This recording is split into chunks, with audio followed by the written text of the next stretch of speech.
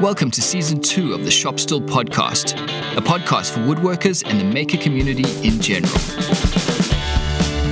With Joey Chalk from King Post Timberworks, Jordan Crawford from Periodic Furniture Studio, and Robin Lewis from Robin Lewis Makes. Hi everyone, I hope you're all well. Welcome back to Episode 2, Season 2 of the Shop Still Podcast.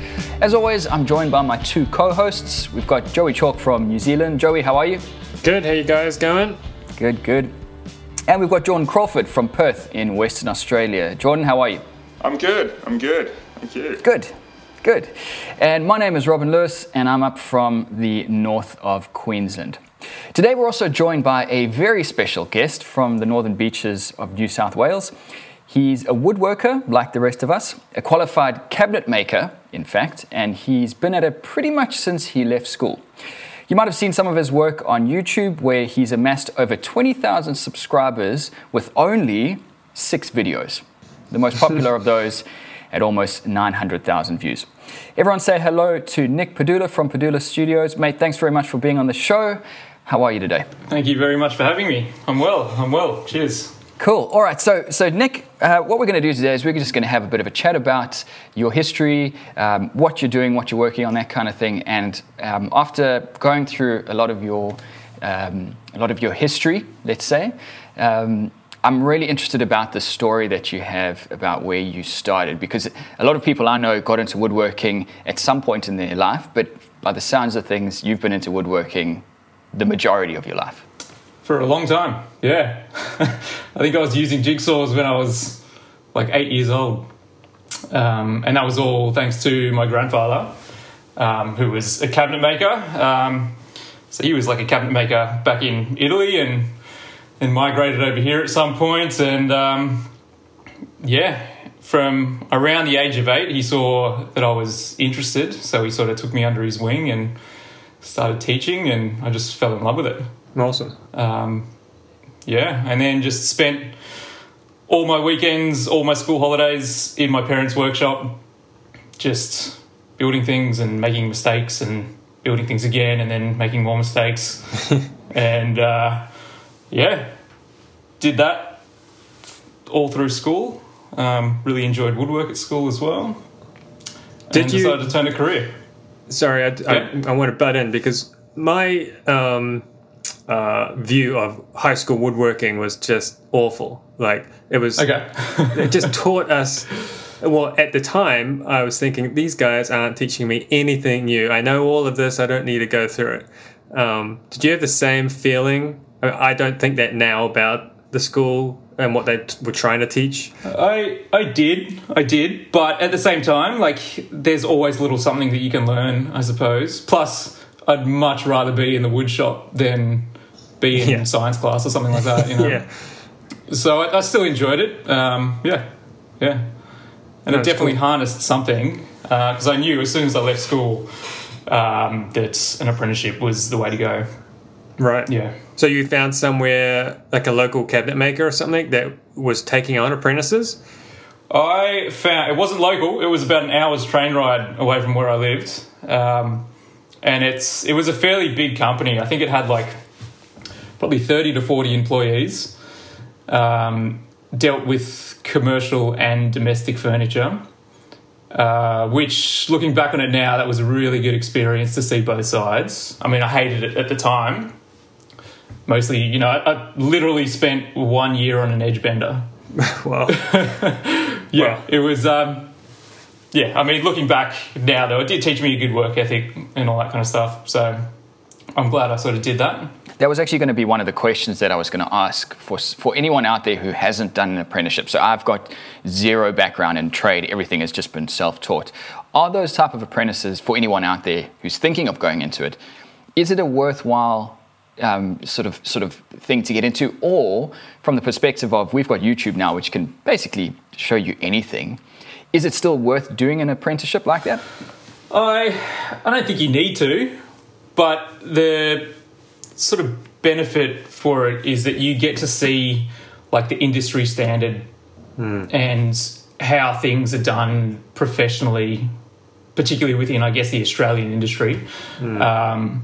And it also it kind of allows you to see mistakes happen as well, to like learn from your mistakes, and it sort of not be on your dollar as well. When it's your business and you make a mistake, you kind of have to wear it. That's your responsibility, you know. I'd imagine it would be good for making like a network as well, getting to know people in the same field throughout that time. Yeah, but I mean, there are still a couple of guys that I talk to, and you're talking. This was when I was 18, so that's what 15 years ago. And some of those guys have gone and started their own businesses. So yeah, I mean, for that reason, I'd say it's worth doing. But there is a lot of there's a lot of sweeping floors and doing the boring stuff, you know. But my grandfather gave me some advice when I was going through the apprenticeship, and he's like, no matter how boring the work is, just always keep your eyes and ears peeled. Always watch what the other cabinet makers are doing, and that's sort of how you're learning as well. Yeah, absolutely. So it's very good advice. Yeah, I really like your idea of the learning from what the industry standard is. I think that's a really important step, and it's something that I didn't get to see until quite late. I hadn't quite started my own business, but I was able to get into a workshop through my old boss and see what they were producing, essentially all kitchen work or kitchen cabinetry and some oddball stuff as well. But seeing what was coming out of, like you say, a professional workshop with, say, 40 guys on the floor. It really, you really go, I see. Like I see what corners they can cut and what they can't cut, and I can see the hard way they have to do things to achieve this standard. That really is an eye opener as to what is necessary. Kind of shows what's acceptable and what isn't as well. And you would also pick up the production side of workflow, because it is a different style of approaching things in that environment, I would imagine, and you're just picking up on it without even realizing, setting you up for a later stage. So if you're getting, like you yourself with your own business now, exactly, even though it's not going to be in the same field, it's witnessing that higher production workflow, I imagine, would be a huge benefit for the way that you approach projects, store it, that sort of stuff. It's taught me how to do repetitive work quite well. It taught me how to work on a production line. Not that I need that now, but that sort of knowledge goes into almost every project that I do in terms of like batching things out. So you might be building a table, so you know that, all right, well, while your saw is set up, you're going to do this particular thing, you know. But as for, repetitive work, I honestly think that I've built probably like upwards of like 5,000 to 10,000 drawer boxes in my time. So any time I do a project now with a drawer box, I'm like, oh my God, that's got to be, that's the worst part by a long shot. The best thing is that you know the best way to do it. Exactly. Well, yeah. Or the quickest way, maybe. I still hate it though. So talking about the business side of things, I noticed that one of the things that you wrote in your About page was about how when you started, what really took you forward when you opened your business in 2016, in May of 2016. You said that word of mouth was the most effective form of advertising. Yeah. So how did you? There would have been a catalyst, I imagine, in the beginning that would have been your first sale that would have kicked things off, and from there that word of mouth started. Was it a slow burn to get to the point where you had a number of clients coming to you, or was it because of your background? Was it immediately you were straight off and running? It was straight off and running, but it didn't last long. it was probably about 5 to 6 months of like just work. There was work there, and it kind of like, I guess, gave me this false idea of what business is, because I'm walking around going, this is easy, I don't know what everyone's talking about. Everyone's running to me for it. But that word of mouth, actually, strangely, it was just from maybe people just wanting to support the business, like people like that were friends of the family or friends of friends, or I don't know, you go out to the pub or whatever and you're talking to someone that, I've just started a business. That seems to be quite appealing to people, and they want to sort of jump on board and help out. Right. But yeah, like I said, a few months in, that kind of stopped. And then I had to find other ways. And then what were those other ways? Yeah, you sort of alluded to that in your About page, but you didn't go into any details. So SEO is a pretty big one. I think most of my work comes through my website. Still word of mouth is a thing, but it's, not as big as it was. And I've sort of dabbled with the whole Google AdWords thing and found a little bit of success, but I don't know, I'm still like kind of tossing up whether that's a viable way. Yeah, I've dabbled in that myself, and I saw 1 or 2 orders come through the Google AdWords or AdSense, whatever it is, directly, but it was not what you would kind of expect for the budget you need to put into it to get a decent reach.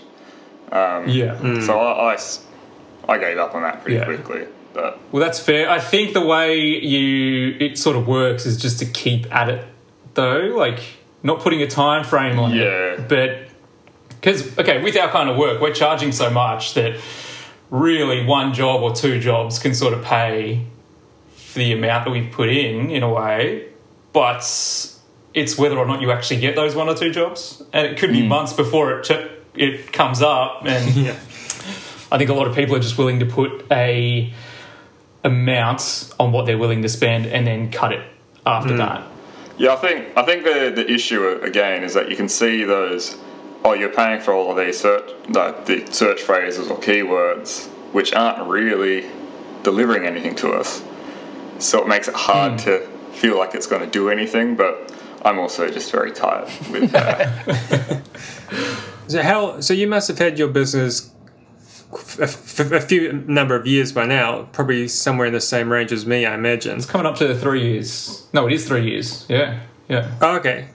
Wow. Okay. Less. Wow. Way more less. Okay. So I was going to say with your work income, what I've been finding is, so everyone has heard about repeat customers, and it's pretty rare in our field to have like repeat customers within a year, I'd say, because they've spent their budget on a thing and that's it. But what I've been finding now is I'm getting repeat customers from 5 years ago who I can't even remember the job, and I'll search it on my files. I'll go find the job. Oh, right. Okay, you want more stuff from me? Sure, let's do it. And so it's interesting to have that long-term repeat customer, which I never thought was even a thing. But it's really interesting how that works, and the repeat orders from those customers seem to be bigger than the first time around. So, and I think it's funny you say that. Actually, I recently had a client that got a repeat piece done. Like literally the day I installed it, they called me the next day and said we want something else. I'm like, all right, awesome, this is good. Right. But you're right, that's not always the case. But I do think trying to get that repeat work, it's kind of easier because you know the person, you've got their style already sort of down pat. And they know the budget as well. They know what you're probably going to charge. And so if they come back to you asking for work, it's pretty much a sold job. Yeah, because that comes down to the trust thing. And we were talking earlier about word of mouth versus other forms of advertising. I would imagine, and you guys with a lot more history in this and a lot more experience with this, it would be really interesting to go through some of your data. The word of mouth referrals, do those quotes translate into work more frequently than your unique visitor who's coming off your website or something like that? I imagine your referrals or your word of mouth type customers will translate into work a lot more often. Yeah, it sounds about right. For sure. Yeah, because there's already that level of trust there. For sure. That's right. I would say probably upwards of 75% of referrals probably turn into jobs. Mm-hmm. So how would you say business is going now then, Nick? Is it working for you? It is. I mean, it was a few scary couple of months at the beginning of the year. Yeah. But it's going well. I feel like I'm sort of 3 years in, I feel like I'm sort of settling into it. And like, I'm sure you guys all know that when you start up a business, there's so much stuff to do and stuff that you never thought of. Like, I don't know, just setting up up like your emails and even an email signature to put at the end of an email, and then, you know, setting up a website and all these little things that just take up so much of your time. But 3 years in, that's all done now, and I don't have to worry about it. So it means I've got more time to build and to do designs and to try and get work in. So it kind of feels like it's a more stable period, I suppose, of the business, which is a good feeling. Yeah. But you'd still be going through those lulls though, right? But now I guess you're prepared for them. You anticipate them. Yes, that's right. And I mean, this year, around here anyway, I think it was a pretty common thing amongst furniture makers that it got pretty quiet, probably longer than usual too. But it seems to be bouncing back, which is good news for all of us. Yeah, I know on the West Coast here it was rough for anyone I know. They were all struggling. It was not a single furniture maker or even cabinet shop that was not going through a lull. Not necessarily like, oh, we're going to have to close our doors, but to the point of, we have this crew, are we going to have to let them go, or is it going to pick up again? And it's still kind of going over here, but it has picked up slowly. So it's still on the climb. At least from the feedback and stuff I'm out of the furniture game now, but still similar area with making big bits of wood into small bits of wood.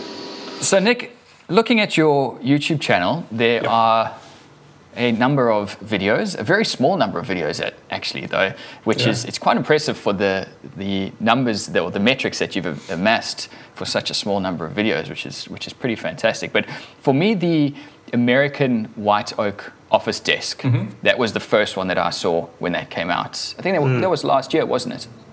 Last year or the year before? I'm pretty slack on my videos, so. Well, clearly, it's working for you, so you're not doing anything wrong, really.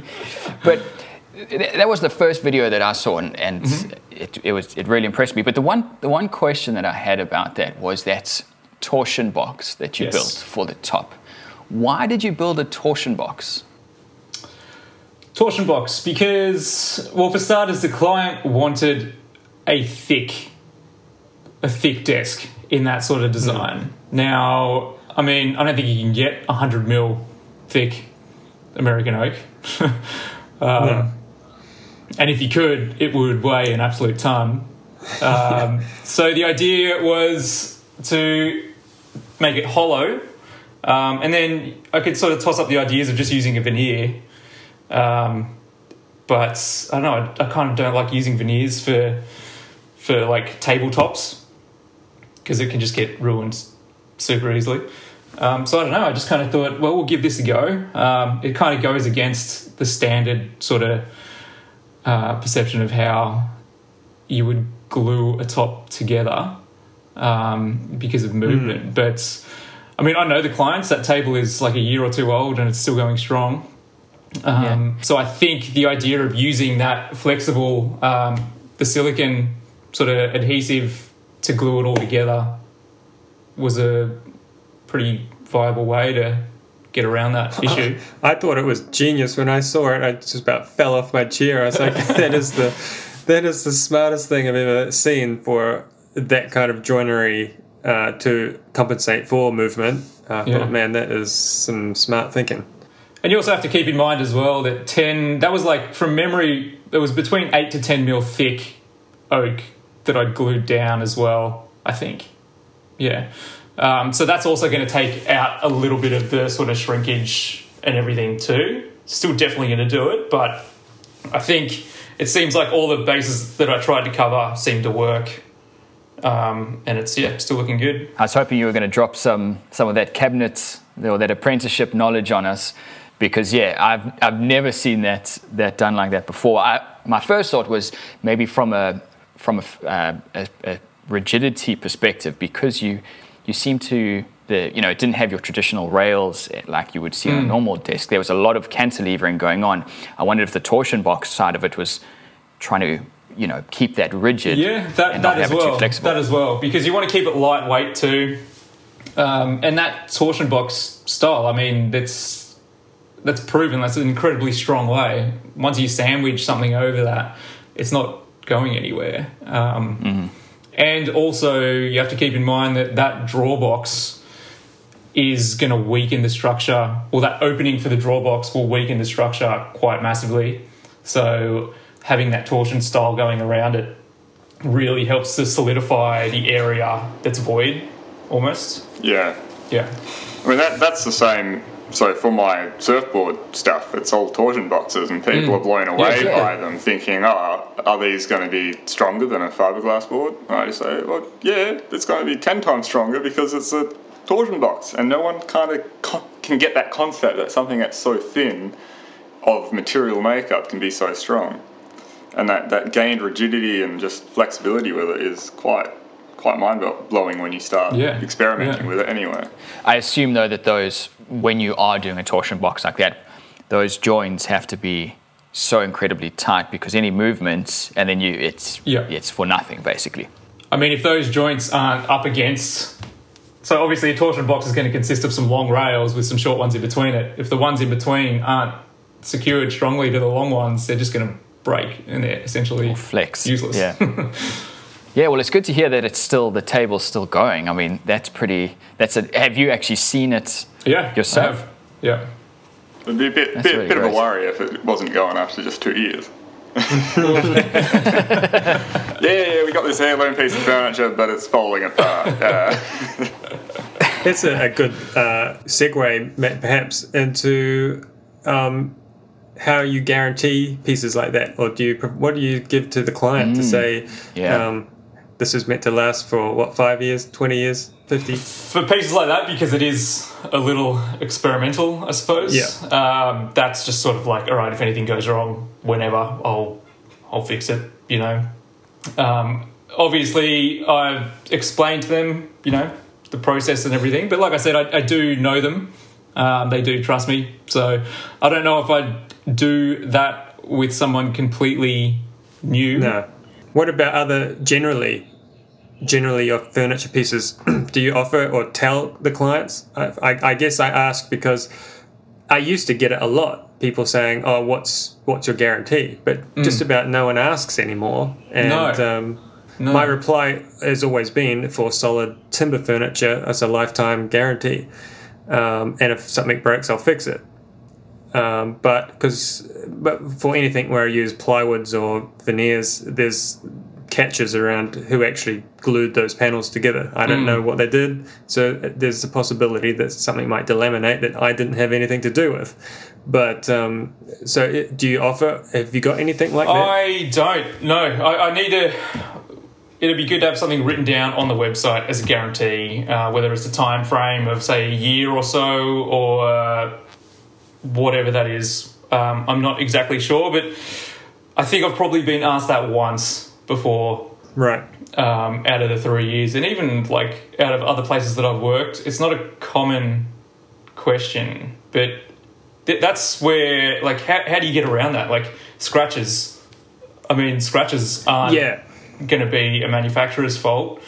That's right. So it'd be certain things, like you said, like delaminating or whatever. But yeah, it's definitely something that needs to be given more thought. And it's definitely a trick, because certainly here, and I imagine Australia has got a similar set of legal rules. We have something called the Consumer Guarantees Act, where anything someone produces for sale has to be fit for purpose for, I think the minimum is 10 years. Like, you can't sell something to someone and have it break immediately. Right. And so there's a certain amount, and so I'm not actually even legally allowed to offer a guarantee less than that.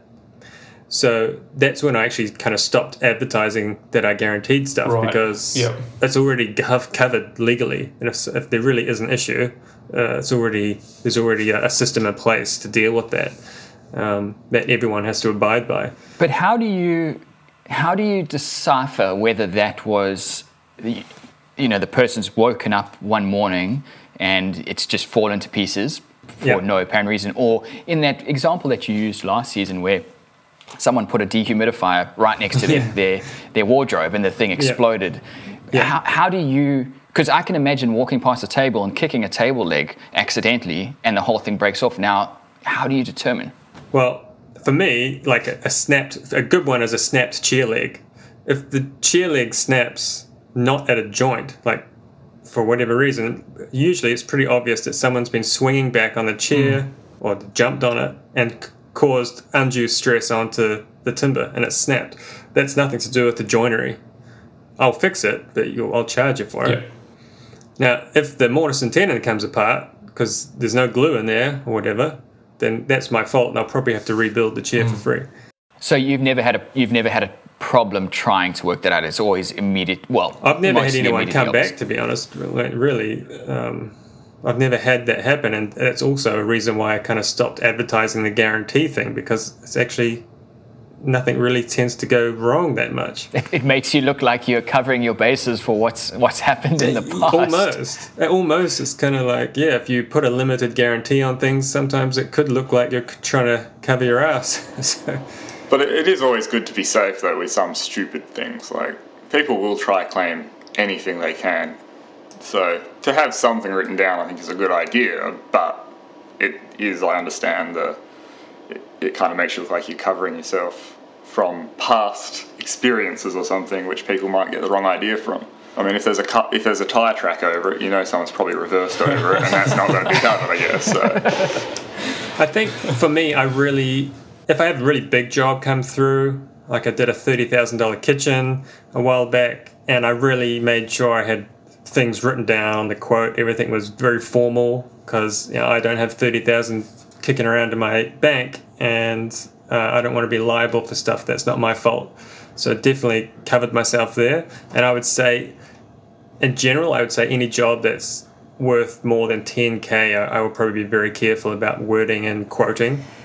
I delivered 2 projects this weekend, and whenever I do that delivery, the next couple of days afterwards, I'm just nervous. I'm just sitting there. I'm like, when am I going to get this phone call? Just waiting for this. You don't want the email. You don't want to look at your emails. I am so nervous when I was, just before delivering. If I was delivering the piece, my heart would be racing. I'd have, the cold sweats. What if they don't like it? And it was the most stressful part of running a business. Yeah, I always get a bit nervous before an install. Because you're in somebody's home, you don't want to do anything to, you don't want to drop a tool on their hardwood floors or anything, Just so many more variables come up. Oh, the worst thing I did, I just made this base for a marble top counter, which was being delivered by the masons the same day that I was dropping it off. And I was really careful bringing the base in this tiny little corridor and getting it just right, because it was a close to 200 kilo top. And then when the delivery guys just come in with their dollies, hitting it into walls, smashing the place up, I felt really good, until I realised they're probably just going to drop this thing from about a foot onto this timber base that I've made, and it's going to just go squat. So Nick, have you done some of those sort of high profile? Well, I say high profile, what I really mean is those expensive types of jobs where you've delivered them, or was that more, because I know you said you've talked about doing kitchen installs and that kind of thing, which I imagine on a commercial level would be quite expensive, but when you were running your own business, have you done some quite expensive installs or builds? Yeah, I have. Not on a commercial level or anything, but some fairly expensive ones, like fitting out a bar, or just some really detailed sort of furniture for a house, or inbuilts. I find generally your inbuilt furniture, like wardrobes or whatever, it's good money. It's hard work, but you get paid for it. So I'm down for those ones, but I kind of don't see that as something viable for the future. If I want to maintain running this business on my own, I need to watch out for my back and all that kind of stuff, That's kind of why I asked, because I'm still transitioning into this, so I'm still doing this part-time. But if someone like Joey, you were talking about for orders that are $10,000 or more, I don't think I have the nuts yet to do a job for $10,000 or more. So how do you manage with those expensive projects to say, well, I'm the guy for the job and it's got to be done right, I guess? Are you asking me? well, anyone really. I guess. I'll jump in real quick and say that anytime you've got I won't quote a job if I'm not comfortable that I can do the aspects of the job. And generally, most jobs, there's one part of it which makes it a specialty job, and that's why they've come to you. The rest of it is fairly ordinary cabinetry or whatever, but there's one detail they want that no one else seems to be able to do, and then that's why they've come to me to quote the job. And as long as I am fairly confident and I can come up with a solution pretty quickly about how I might go about this one little detail, after that it's all just kind of, there's a process. You buy the materials, you've got to make a carcass, and you just work your way through the job, and it's just a matter of learning which process works best and sticking to your guns, and then it's just clogging your way through the job. Yep. So the next video I wanted to have a look at was the custom bed with side tables that you made to look like a longboard, which was it was funny. I didn't actually read the brief. I watched the video and I went, wow, that looks exactly like a surfboard, and then looked further down and that was the brief. So in my eyes, you nailed it, which is great. But there's a tool that pops up in that video, and it's in a couple of your other ones. It's that it looks like a CNC bed. Yeah. But it's manually operated. Yes, please tell us. Is that a Woodwiz? Is that what that was? It's like it, but I think it's bigger, to be honest. So it's called a Slab Master. It's a machine that's essentially just... I get a lot of questions about it, but I tend not to provide too much info because I think it's just made out of someone's garage. It's not like a Makita tool or anything like that. You know? Yeah, I did think it looked a bit homemade. I was impressed. Yeah. But essentially it's got I think it's like a 200mm cutter head on it. So it's essentially just a massive 200mm router. Yeah. Which is... So the actual router, the motor itself, is that just a stock router, or is that all custom as well? No, that's all custom too. So there is a cutter head on it that has, I think, like probably 8 of those carbide tip little blades that you get in like your spiral sort of thicknesses and everything. And it's essentially 200mm diameter with those on the outer edges. And it just chews through. And then the bonus about it is that you can attach a sanding plate to it as well. So it turns into a sander that you can essentially sand 1,300 wide, I think, and up to 4 meters long. Yeah. Because I've only seen you use it as like a glue-up base, which seems like a really good idea for that. I haven't actually seen you use it as a surfacer. Do you use it to like flatten off big planks? Yeah, all the time. Like tabletops. That's one of the most used tools that I have as well. Because say you're doing a tabletop, instead of running, say, 8 boards over a jointer, you can do them all at the same time. You just clamp them down at the table and flatten one face and then chuck it through thicknesser and you're good to glue up. And then also having that flat bed as a glue-up table just makes life so much easier. Yeah. And the actual setting it up, because obviously that's got to be millimeter perfect. Was there a lot? I mean, are the feet adjustable? Was there a lot of adjustments, or is it made flat and you just had to shim it? It's all adjustable. There's a lot of adjustments to do, and it's been 3 years now, and it probably needs some readjusting. But you kind of work around things as well. I mean, you use it to flatten a face, and then my thicknesser comes out pretty smooth. You can essentially hit those boards with 120 grit sandpaper and get rid of any machine marks, So a combination of different machines work together like any one shop. You kind of just figure it out on what your sort of process is. But yeah, it works very well. It's one of the machines I use the most. Just takes up a lot of space. And I want to get a CNC machine and I've got nowhere to put it. I have a full-size CNC in my workshop, but it's not mine, it's my father-in-law's, but it's here so I can use it. I would rather have your manual version, and then, because I don't know, have you got a small CNC or anything? I don't know. I used to operate one, and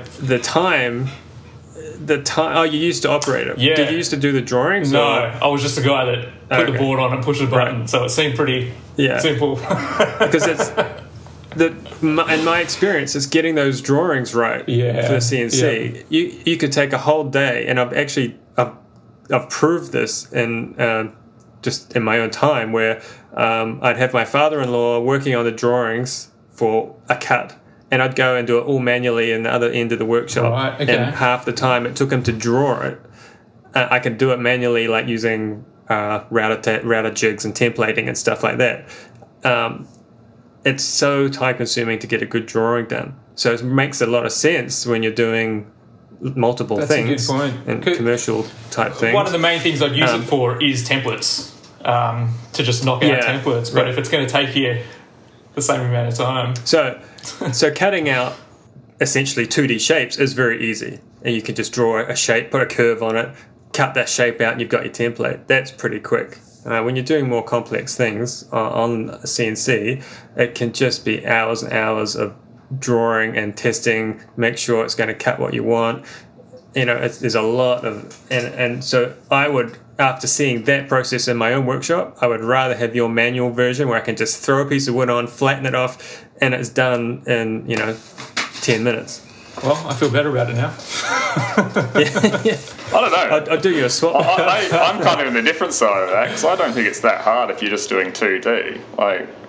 No, 2D. That's easy. Right. And the machine configuration, once you have it, you load up the profile. But when it does come to those more complex, especially if you're doing more than just 2D shapes and you're starting to get into that third axis, it's invaluable, I think. But yeah, if it's only for templates, maybe a laser. I'll show you guys.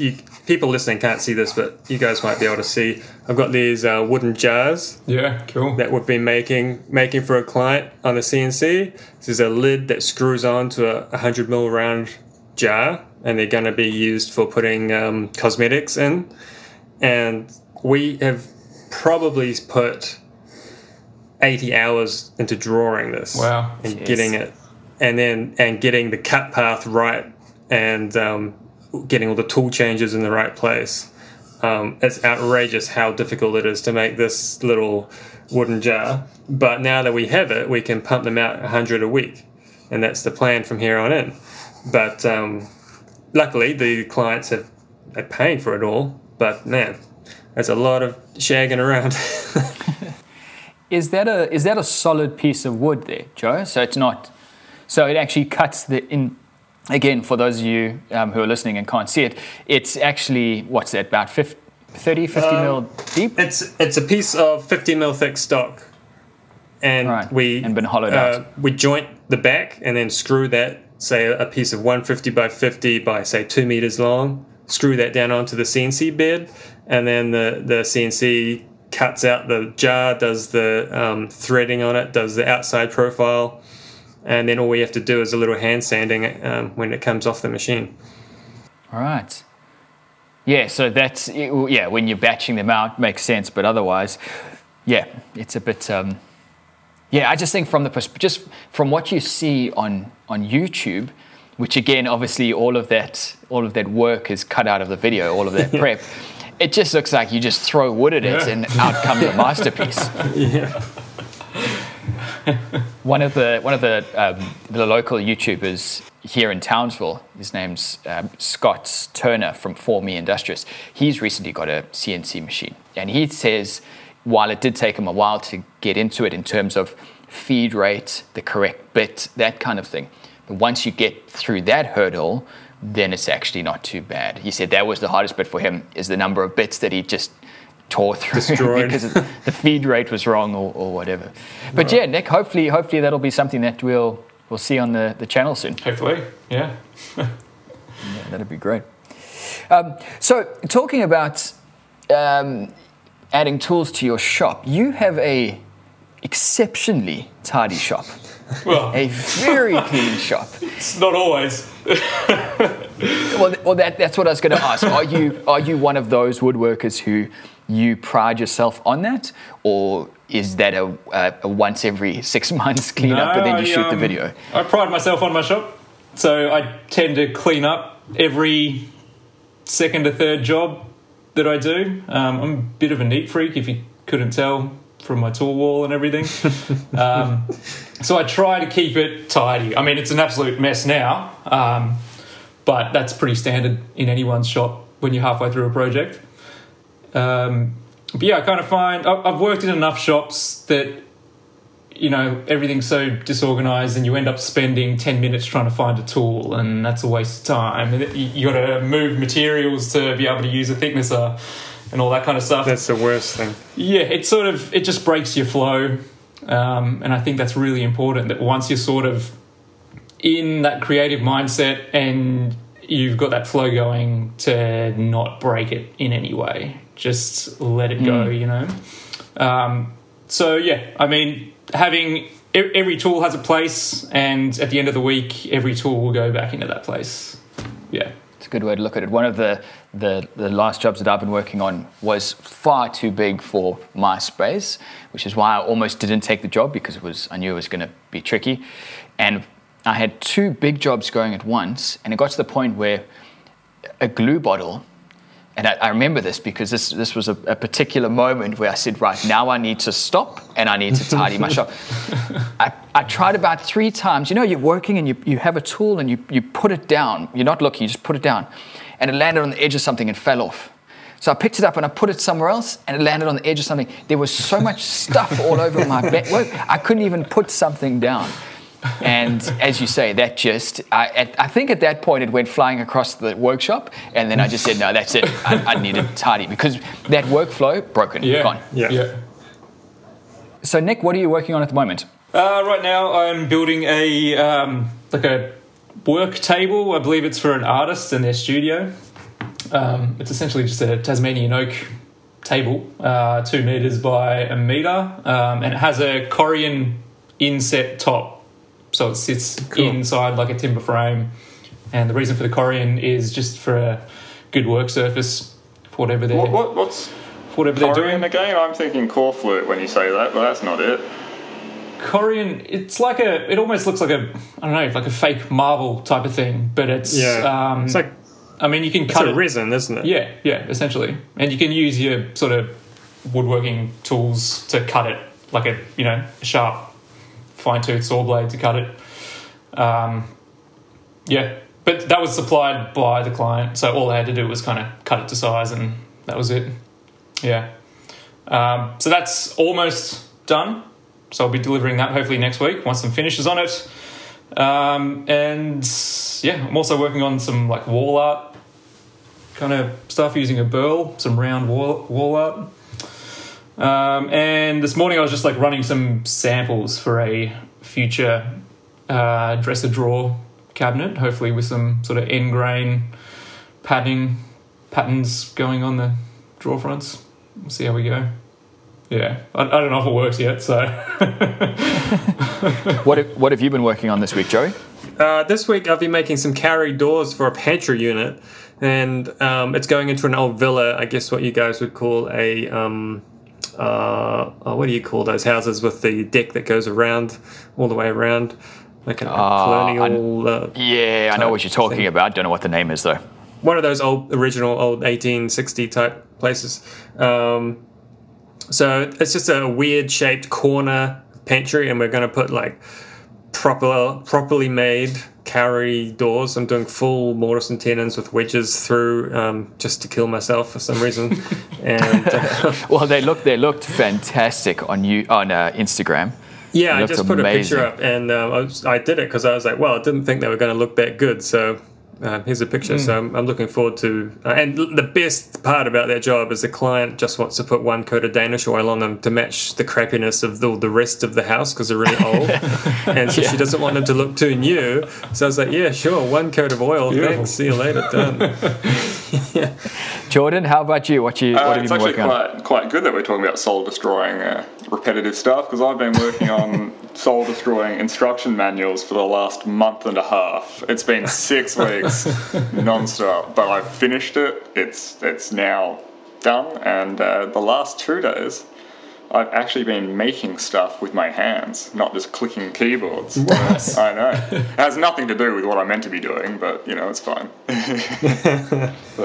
So when you say they're done, is that because the last time we talked, you were saying the text is there, it's just the formatting? So is all of that's done? The formatting's all done now. It's off at the editor now for the final proof. So I did change the order of a few things. It's lucky that my mother is an editor, so I don't have to to go too far for it. But yeah, it's all finished. It's uploaded as a proof just for those customers that have been asking. But yes, 86 pages and a couple of hundred photos, and all of the photos you can click on, and you get a further explanation, and it's just stupid. I shouldn't have gone so far into it, but I just wanted it to be done right, so that if someone does ask me, I can say, look, go to page 73, click on the thumbnail, you'll be able to see everything in detail. And if you change the model, do you have to do a whole new one? That's applicable for every board that I make up until SUPs, because it outlines the differences as well. So it's like, if you're working on this and this, you can skip this step. And then it's, you go to 2 pages long down the line or whatever. But I'm actually, it's using my graphics design degree for the first time in 10 years. And it's incredible how much better this software stuff is these days. Like I didn't know all of the tricks when I started, so it was taking me forever. But now that I kind of got in the flow of it, like the Adobe InDesign used to be an absolute pig to work with, and now it's probably my favorite layout software, so I love it. All right, well, I've been working on nothing this week because I delivered on 2 things over the weekend. It was these boards for a wedding and this bed with a trundle bed underneath. So this week, we were talking about cleaning earlier. This week, all I'm doing is regaining access to certain areas of my shop again, tidying up all the corners and everything, getting it back to where it was. And I'm trying to work a little bit on organization. One thing that I've been noticing recently with a lot of the better performing YouTube videos is all those channels have very clean spaces. And I think from a visual perspective, when you are trying to watch something with just clutter around it, it's a real negative point on a video. So I'm really trying to get everything, all those little bits into boxes, into a nice looking cabinet, and try and just improve that look. That is partly the reason my style of video making is the way it is. I tend to go quite tight on a lot of things, because then I don't have to show off all the rubbish that's on the ground right next to it and what's in the background.